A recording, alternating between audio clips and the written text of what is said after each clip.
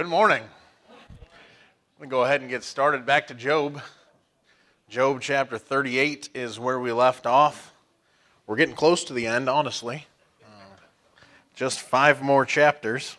Of course, chapter 38 is going to take me forever, but Job chapter 38 is where we've left off. And we'll just pick it up right there in verse number 1. We got just a few lines into the chapter, but Job chapter 38, verse 1, says, Then the Lord answered Job out of the whirlwind and said, Who is this that darkeneth counsel by words without knowledge? Gird up now thy loins like a man, for I will demand of thee, and answer thou me. Where wast thou when I laid the foundations of the earth? Declare if thou hast understanding. Who hath laid the measures thereof, if thou knowest, or who hath stretched the line upon it? Whereupon are the foundations thereof fastened, or who laid the cornerstone thereof, when the morning stars sang together and all the sons of God shouted for joy? So we'll pause right there. Job chapter 38, and so God now has arrived on the scene, as in he's going to speak. He's been there the whole time. Job hasn't perceived him, but God's been watching and waiting, and here he is, and finally he starts, and once again he's going to start here, and he'll speak all the way out to chapter 41, verse 34, and then he picks it back up ultimately. He goes out to 40, verse 2, and then he gives Job 3 verses in there, and then from verse 6 on to chapter 41, verse 34, God's going to speak, and so he's covering the whole gambit. The whirlwind shows up. We looked at that last time as well, and how the Lord shows up at 2 Kings chapter 2 to get Elijah. He's got a whirlwind there. Second Advent, he comes with a whirlwind. And now here in chapter 38, God's going to bring him into question here. And he's got 40 questions in the chapter, if my count is right. He's got 40 questions. And so, of course, 40 is the number of testing.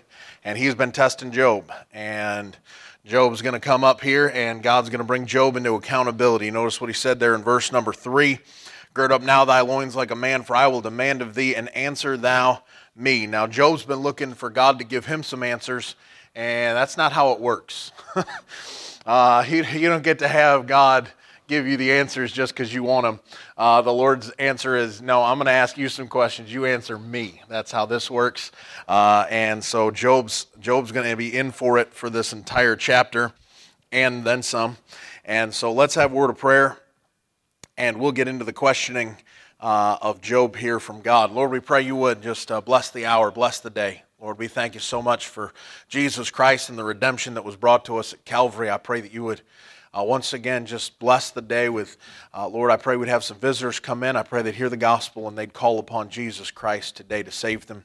Father, I pray you would bless the Sunday school hour, be with our teachers, Father, and help us all to have some good wisdom and understanding as we teach and as we speak. I pray you'd be with Lord, Mrs. Carpenter, as she takes a few moments today in the ministry that you've asked her to work with and start and be a part of. Father, I pray that you would bless that and help us to see the need.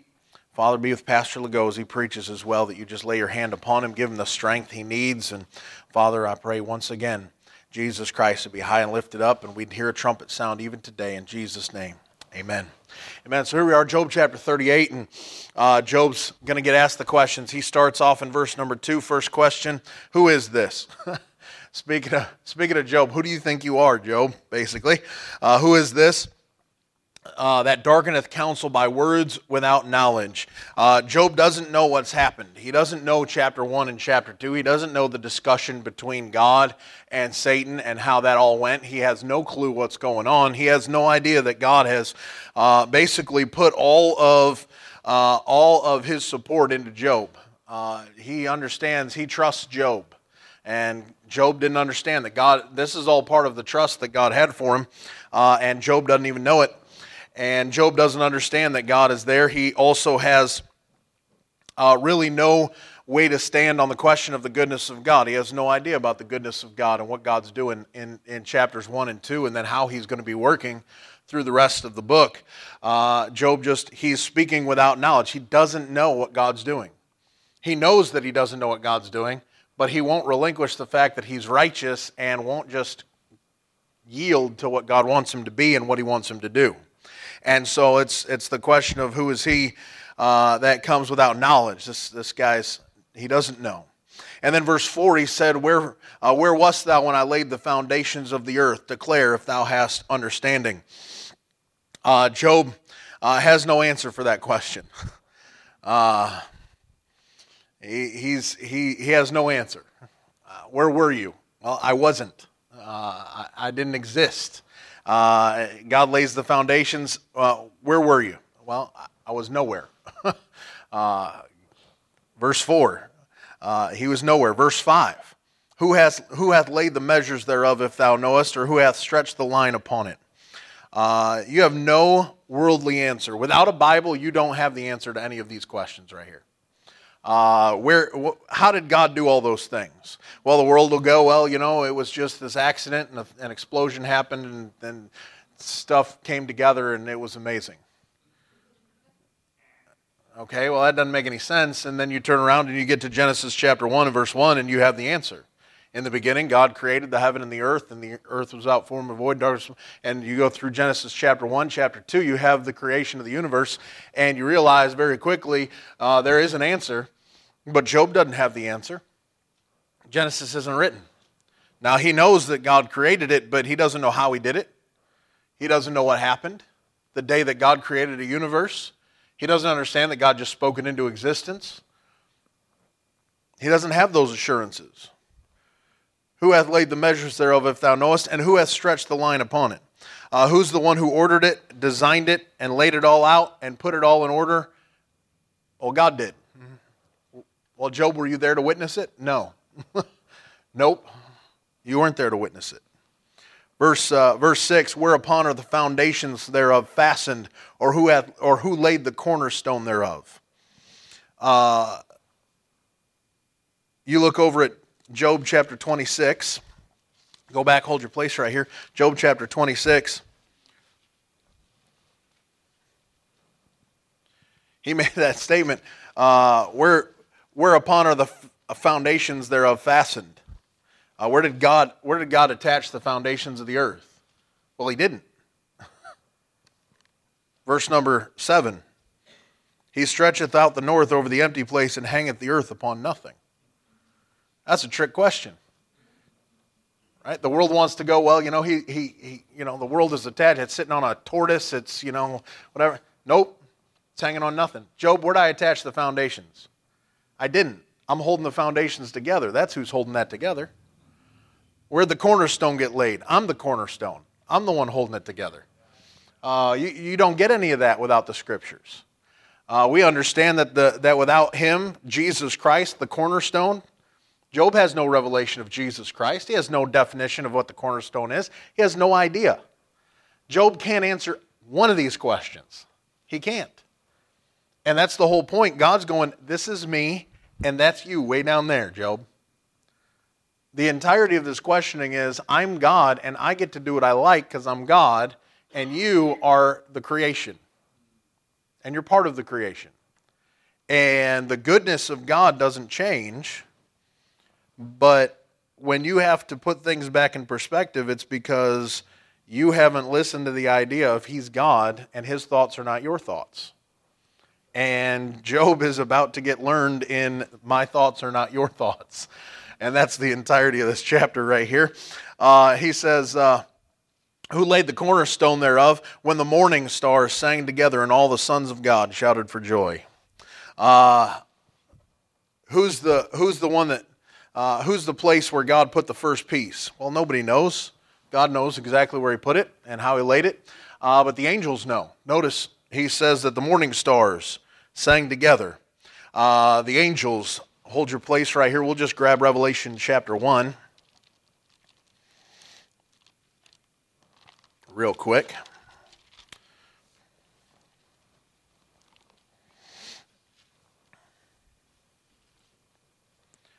And you get, of course, the 7 candlesticks and notice the 7 stars. And verse number 16, he had in his right hand 7 stars. Verse number 20, the mystery of the 7 stars which thou sawest in my right hand, and the 7 golden candlesticks, the 7 stars are the angels of the seven churches. Over and over again you can find, we've done it before, we've found the stars, the morning stars. They're angels. That's who they are. They're a picture to the angels. You can go back to Job chapter 38. The idea of the birth of Christ and the star that stays over the top of the place where he is. Doesn't make any sense to make it a star that's thousands, yea, millions of miles away. It comes to rest over the place. How do you figure that out? Well, you wouldn't. It'd have to be over the place. That makes it an angel. And so on. You can get all sorts of references. But then you get to that second part there, and he says in verse number 7, and all the sons of God shouted for joy. Now this is where you have to understand the scriptures as a whole on it, because you go, well, the sons of God, people go, well, that's the godly line of Seth. That doesn't make any sense right here. They weren't there when he laid a foundation. They weren't there when when they were full of joy, laying the foundations of the earth. It doesn't work. So let's look at a couple of things. That phrase, the sons of God, only appears 11 times in the scriptures. Go back to Genesis. Of course, Genesis chapter 6. Now in Genesis chapter 6, you have two references to it right here in chapter 6, early in the chapter. Verse 1, and it came to pass when men began to multiply on the face of the earth, and daughters were born unto them, that the sons of God saw the daughters of men that they were fair, and they took them wives of all which they chose. And the Lord said, my spirit shall not always strive with man, for that he is flesh, yet his days shall be 120 years. There were giants in the earth in those days, and also after that, when the sons of God came in unto the daughters of men, they bare children to them. The same became mighty men, which were of old, men of renown. So you find that the sons of God, when they cohabitate with the daughters of men, they get children, and those children are giants and mighty men of renown. Well, that doesn't happen with just the godly line of Seth. It doesn't even make sense. That's humanity with humanity. This is something different, something that's changed. It's the angels that have left their first estate that show up. Go back to Job chapter 1. We'll look at a few of these, because I want to show you something really cool here in a minute. I know we've covered the sons of God a little bit before. Obviously, all the way back to Job chapter 1, we were talking about it. Verse number 6, now there was a day when the sons of God came to present themselves before the Lord, and Satan came also among them. You get it again in chapter 2 and verse 1. Again, there was a day when the sons of God came to present themselves before the Lord, and Satan came also among them to present himself before the Lord. That's obviously not humans showing up. It's not a godly line of Seth. It's obviously the angels. Satan comes among them to try and give the account of what he's doing. And so, of course, the next reference is in chapter 38 and verse 7. That's all the Old Testament references to the sons of God. Every one of them is a picture to the angels. Now here's something interesting. You hit John chapter 1 and he makes a change. You know the spot I'm going. John chapter 1, verse number 12, right? Familiar spot.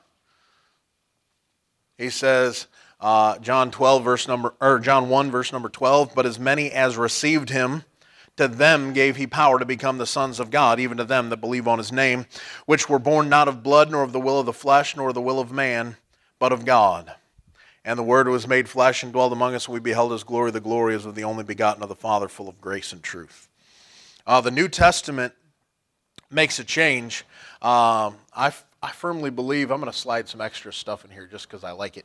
I believe that the reason he does this, he sets it up that you and I, as the children of God now, the adopted sons, step in. And what we have done is we have replaced what he had as the sons of God before.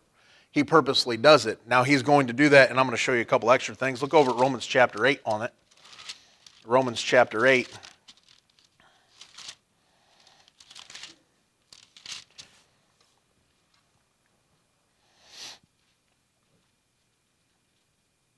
Verse number, We'll just grab verse 14. I hope you know the context. I don't really want to read an entire chapter to get you context, all right?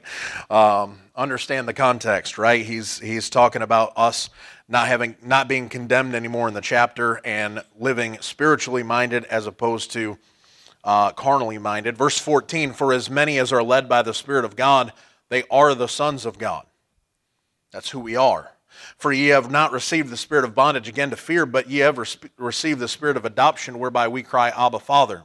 The Spirit itself beareth witness with our spirit that we are the children of God, and if children, then heirs, heirs of God, and joint heirs with Christ, if so be that we suffer with him, that we may be also glorified together.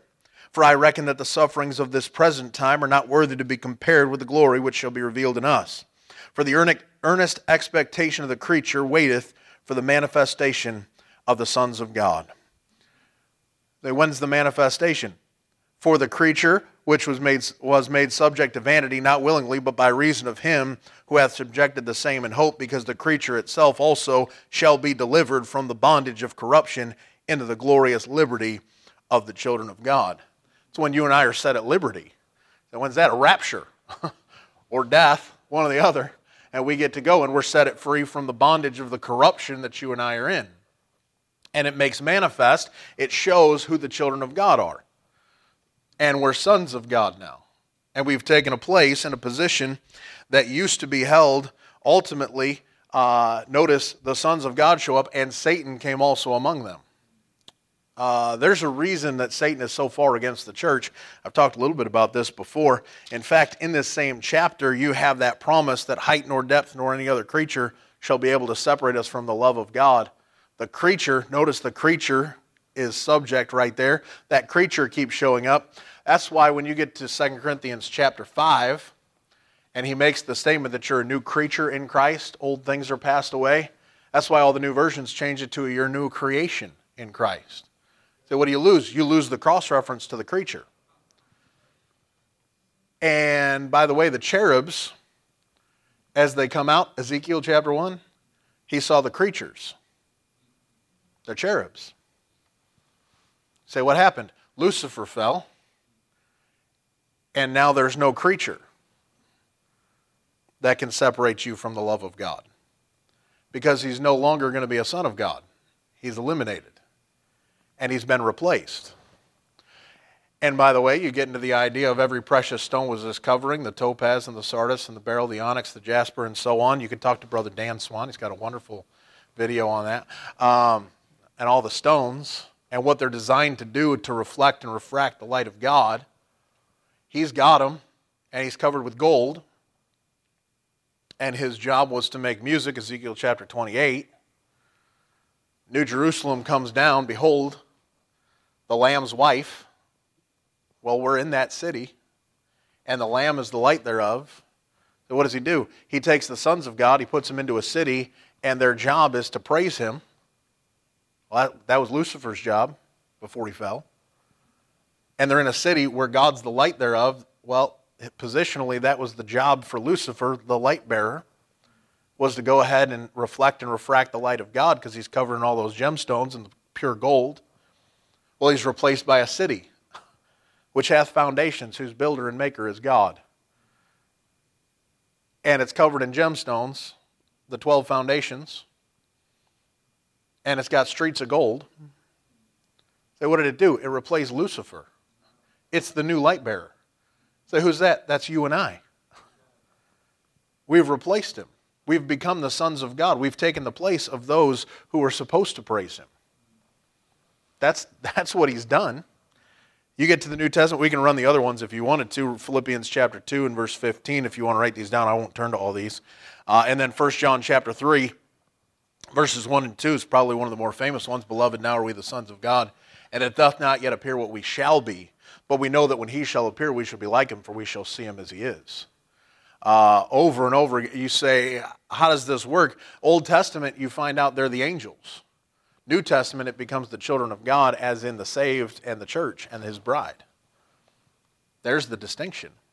And it's never the godly line of Seth, in case you're wondering. You can argue with me later, but you've got no legs to stand on. So go back to Job chapter 38. Yes, sir.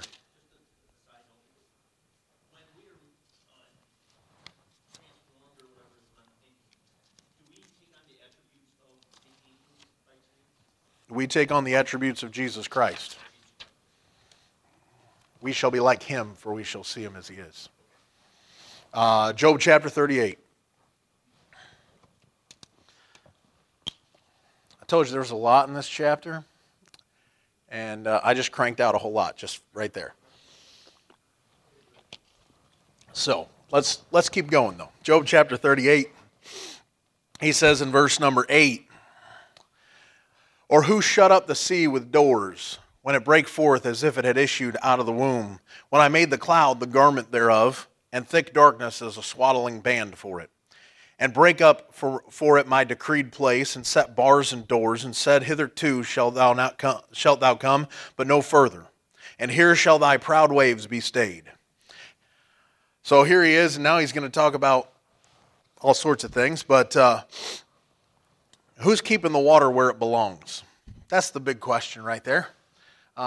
Who decides where the water gets to go and where it doesn't get to go? Obviously, it's gravity, right? Gravity holds everything right where it's supposed to go.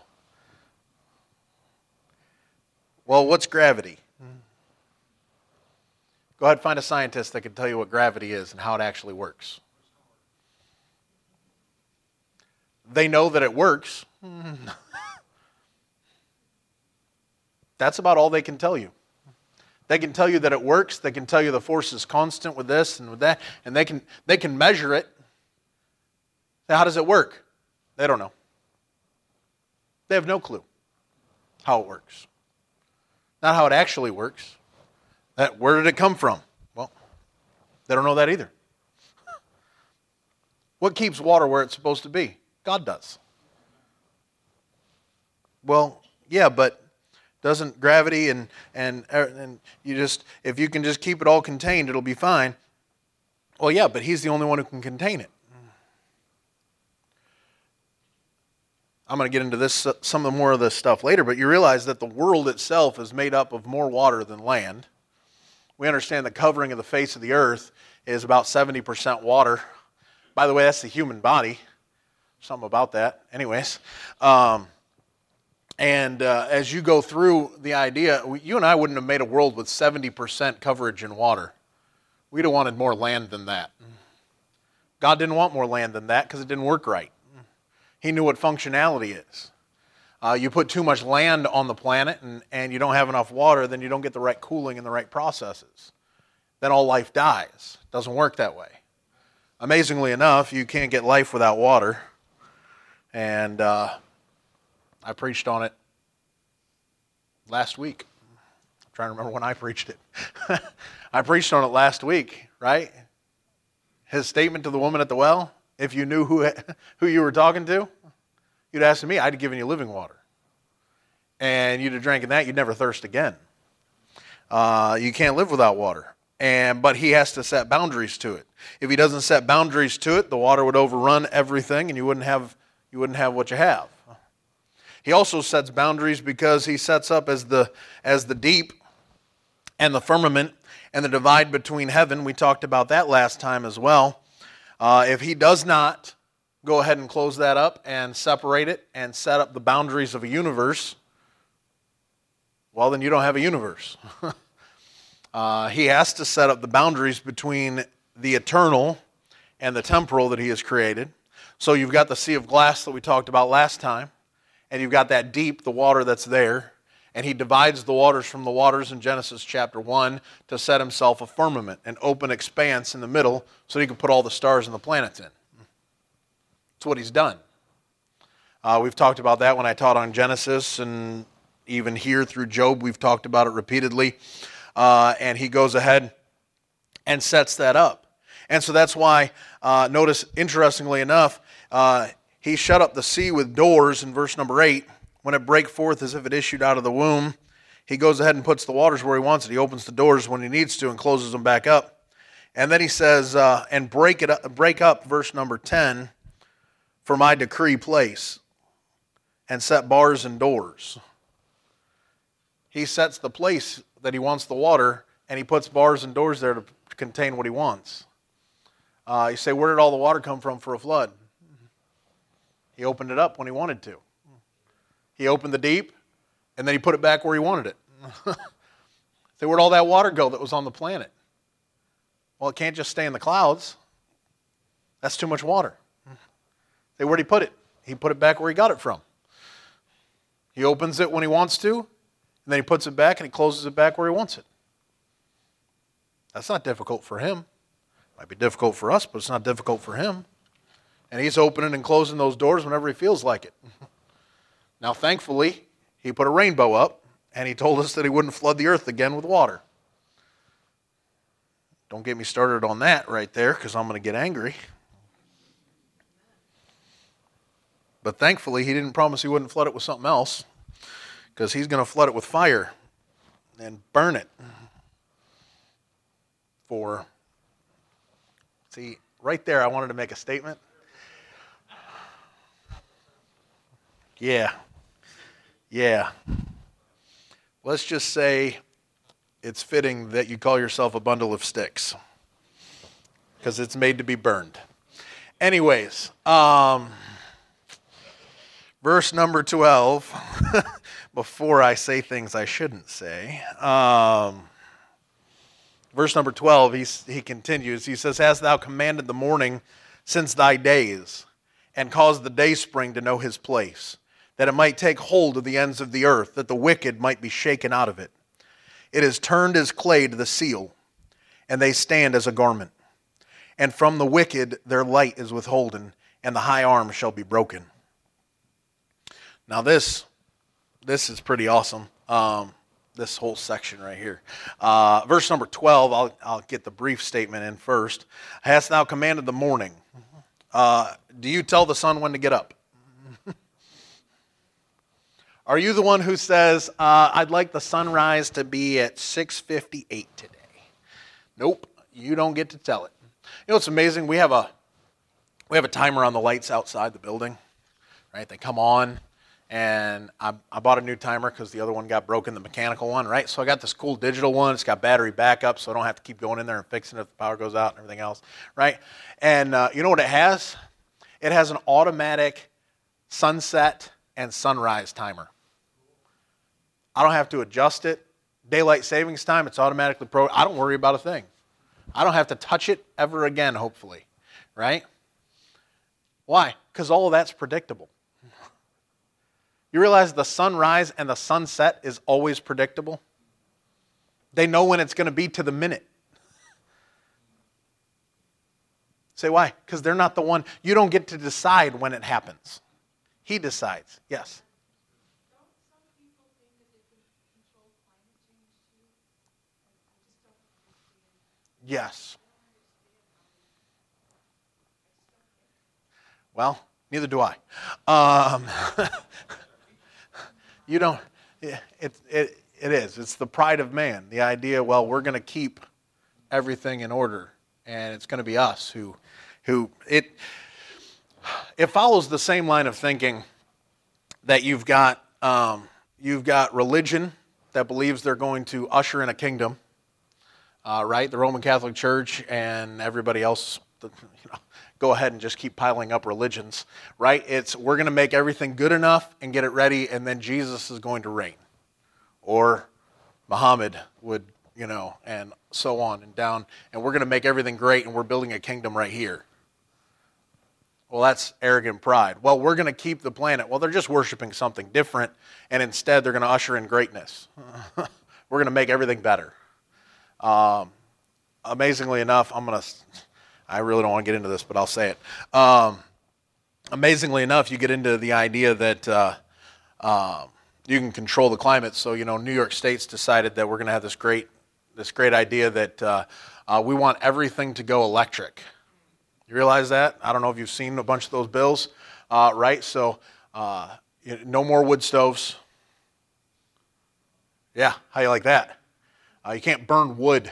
That's because that's a horrible thing, because the world doesn't go ahead and have forest fires constantly. Anyways, just terrible, right? They don't want you to burn wood. Well, then, you can't get natural gas because that's terrible.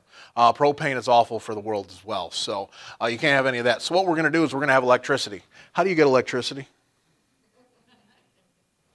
Just out of curiosity. Yeah, you just flip the switch, right? That's obviously, it's perfectly clean energy. Say, what is that? Stupidity. That's what that is. They have no idea where anything comes from, but if we can make it sound good, we can put it on paper and then make you pay for way more expensive things. Guaranteed. It's ridiculous. Anyways, I'm going to get all fired up, and nobody's saving anything. And by the way, no matter how much New York State saves, China has burned more things than you possibly could imagine. Their carbon footprint is going to massively... You aren't going to change the climate on this side of the planet, all right? Because maybe nobody else knows how that works, but if they destroy it on their half, you and I are just as destroyed. It doesn't make any difference. Help us. Anyways, I'm getting back on this because I'm going to get all mad. He says, basically, hey, can you control when the sun comes up and when it sets? Absolutely not. You can't. You don't have a say in that.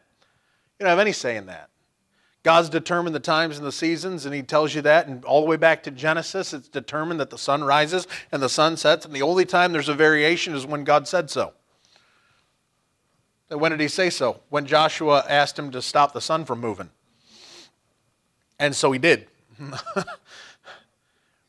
When they go ahead and turn the clock back, he goes ahead and does that. Best daylight savings time ever. Anyways, he says in verse number 13, that it might take hold of the ends of the earth, that the wicked might be shaken out of it. Now notice, the sun reaches from pole to pole, although not as long at certain ends, of course. But the sun gets there. The sun gets all the way to where Matt and Jen are in Arctic Alaska. It gets there. It doesn't stay long, but it gets there. It reaches pole to pole. There's no problem with that. And the earth, as it spins, notice what he says about it. And he says that it might take hold of the ends of the earth. Verse 14, it is turned as clay to the seal, and they stand as a garment. He turns the earth as clay, there's the earth, to the seal. Say, what's he doing? He's rolling the earth on a seal like they would have for a letter. Right? They stamp it with the seal, and they kind of roll that seal over to make sure everything's down and packed in. Well, that's what he does. He rolls it as a seal. And it's getting stamped to what? Toward the sun. Now, this is where we no longer get to talk about the one. Well, yeah, I just eliminated a flat earth again. Hard to turn a seal, turn it over on a seal if it's not. Anyways, just the circle of there's too many verses. And so you get here, and he says, the sun. Look over at Malachi chapter 4. Malachi chapter 4. Now, he's got it turning. He's got it moving. He's doing what he does. He turns it to the sun. And then you get to Malachi chapter 4 and verse number 1. He says, for behold, the day cometh that shall burn as an oven, and all the proud, hey, there they are, yea, and all that do wickedly shall be stubble. And the day that cometh shall burn them up, saith the Lord of hosts, that it shall leave them neither root nor branch. But unto you that fear my name shall the sun, look at that, S-U-N. That's not S-O-N, that's S-U-N. You say, why did he do that? He did it on purpose. How do you know that? Because every word of God is pure. The Son of righteousness shall arise with healing in his wings, and ye shall go forth and grow up as calves of the stall, and ye shall tread down the wicked, for they shall be ashes under the soles of your feet in the day that I shall do this, saith the Lord of hosts. Jesus Christ is also a reference there. Second Advent, he's referenced as the sun rising as he comes in. He comes in the day of battle there, and he's coming as the Son of righteousness, and he's arising, and he's bringing judgment and fire. That's part of what he does.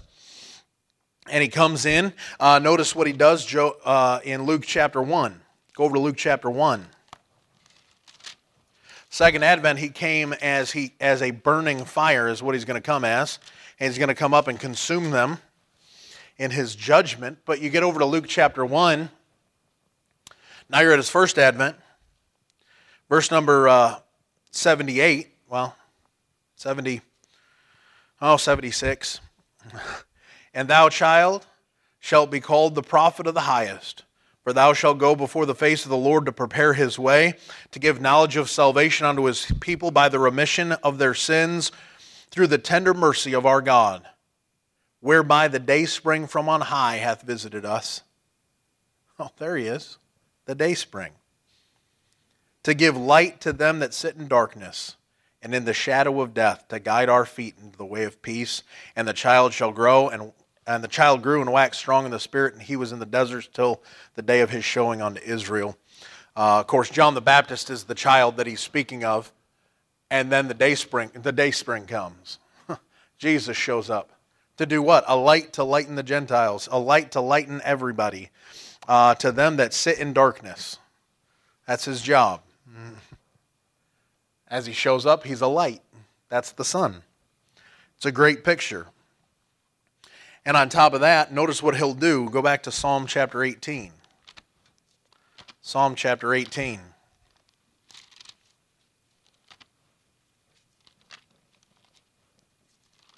The light showed up at the first advent to lighten their way so that they actually come to him.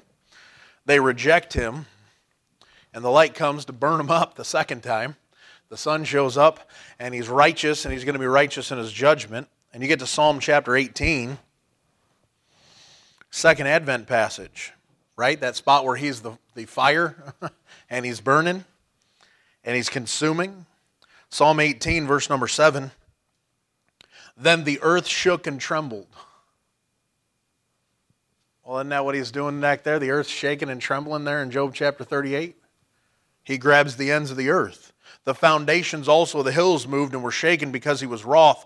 There went up a smoke out of his nostrils, and fire out of his mouth devoured. Coals were kindled by it. He bowed the heavens also, and came down, and darkness was under his feet. And he rode upon a cherub and did fly. Yea, he did fly upon the wings of the wind. He made darkness his secret place. His pavilion round about him were dark waters and thick clouds of the skies. At the brightness that was before him, his thick clouds passed, hailstones and coals of fire. The Lord also thundered in the heavens, and the highest gave his voice, hailstones and coals of fire. Yea, he set out his arrows and scattered them, and he shot out lightnings and discomfited them. Then the channels of waters were seen, and the foundations of the world were discovered at thy rebuke, O Lord, at the blast of the breath of thy nostrils. He sent from above. He took me. He drew me out of many waters. He delivered me from my strong enemy and from them which hated me, for they were too strong for me. They prevented me in the day of my calamity, but the Lord was my stay. Here he comes. You say, what does he do? He shakes it. He shakes the earth. The earth trembles when he shows up. Look back there at Job chapter 38, just a few pages back, Job chapter 38. Notice he said in verse number 13, the morning shows up. In verse number 12, the dayspring shows up, that it might take hold of the ends of the earth. Why? That the wicked might be shaken out of it. Say, what was he doing? Why do they tremble? He grabs the earth and goes, get off of there. He shakes it. And he shakes it in his power. It's trembling because it's afraid the Creator is now coming down. And it's finally showing up as the fear of the Lord. And the earth is trembling. The earth itself trembles. Why? Because it knows its Creator better than man does. I won't get into that very far, even though I could. But instead, notice what he said. He said, it is turned to clay as the seal, and they stand as a garment.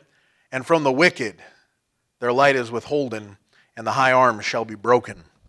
The wicked end up having the light holden from them. Look over at 2 Thessalonians chapter 2. 2 Thessalonians chapter 2. For them the light is withholden. Light, a reference, of course, to Jesus Christ, also a reference to the truth. Right? The idea, if you walk in the light as he is in the light, we have fellowship. But also, right, his word is a lamp unto our feet and a light unto our path. All tying in together, the written word with the incarnate word of Jesus Christ. And he says in 2 Thessalonians chapter 2, right? We are at the revelation of the mystery of iniquity here and the Antichrist. And he says in verse number 8, then shall that wicked be revealed, whom the Lord shall consume with the spirit of his mouth, and shall destroy with the brightness of his coming. Even him whose coming is after the working of Satan, with all power and signs and lying wonders, and with all deceivableness of unrighteousness in them that perish, because they received not the love of the truth, that they might be saved. And for this cause God shall send them strong delusion, that they should believe a lie, that they all might be damned who believe not the truth, but had pleasure in unrighteousness. But we are bound to give thanks always to God for you, brethren, beloved of the Lord, because God hath from the beginning chosen you to salvation through sanctification of the Spirit and belief of the truth, whereunto he called you by our gospel to the obtaining of the glory of our Lord Jesus Christ, and so on. He'll go, but we'll stop right there. You say, what's he doing? He sends them a strong delusion. What? That they should believe a lie. They don't want the light. They reject the light. The wicked man doesn't want it. So what does he do? He leaves them in darkness. He doesn't give them any light. He withholds the light. It gets to the place like he did with Pilate. Pilate, he gets truth to Pilate. Pilate comes walking in, wants one more answer. The Lord says, nope, you've had enough light. What are you going to do with it? He gave him enough truth, and Pilate didn't want it. Well, what is truth? Okay, well, you don't want it. You don't want it, then you don't get it. He doesn't have to continue. Romans chapter 1 is the other passage for it, right? They go ahead and they glorify him not as God, neither were thankful, right? They worship the creature more than the creator, who is blessed forevermore. What does he do? He just lets them keep walking. He doesn't have to fix it. Why? They made a choice. They chose not to follow what he wanted them to follow. They chose to continue, and so what does he do? He gives them up to a reprobate mind. He gives them over to the things that aren't convenient. He goes and he just lets them keep going. Why? Because they didn't want to listen to the light that they had in the first place. They didn't want to listen to the invisible things from the creation of the world are clearly seen, being understood by the things that are made, even his eternal power and Godhead. What happens then? Well, so that they are without excuse. They have no excuse not to follow him. They have no excuse not to turn and do the right thing. They chose their wickedness, and so he goes, okay, fine. I don't have to give you any more light. I don't have to lead you in this direction. Yes, sir. Is this pertaining particularly as well, and I didn't recall the forerunning of it, but as it relates to the rapture, particularly in the sense that in verse 1 of chapter 2, it speaks directly towards the brethren by the coming of our Lord Jesus Christ and by our gathering unto him. That's a reference to the rapture at the beginning of the chapter, because he is letting them know that the rapture hasn't happened yet, because these things, and so you don't have to be worried about these things that he's talking about. This is the idea that a false doctrine had come into a mid-trib rapture idea, or a post-tribulation rapture. He's eliminating the idea of a mid-trib or a post-trib rapture. He's saying, hey, these things, there's a gathering together that'll happen, then these things will happen. And then the delusion will come. Yes. Okay. And in some ways, is there a delusion even today, even back in Paul's time, when he was in Romans? Well, you have that. You have that. That's automatic. There's always that. That's Romans chapter 1. It's over and over. They make a choice. The wicked man makes a choice, and that's always going to be the case. Even back to Job. They make a choice, they choose, and they don't do what they're supposed to do, and God lets them believe. Satan is already at work, he says. They're in 2 Thessalonians chapter 2. One more place, go to Zechariah chapter 11, because I got to stop. Zechariah chapter 11. As much as I don't want to stop, because I'm enjoying myself this morning. But Zechariah chapter 11. Do you believe it's been 45 minutes already? I'm not ready for that. He said that we didn't go back to Job 38, but he made that mention, the wicked man, right? His high arm shall be broken. High being a reference to his pride and so on. But his arm will be broken. Zechariah chapter 11. So who's that a reference to? Verse number 17. We'll just get the verse that I need.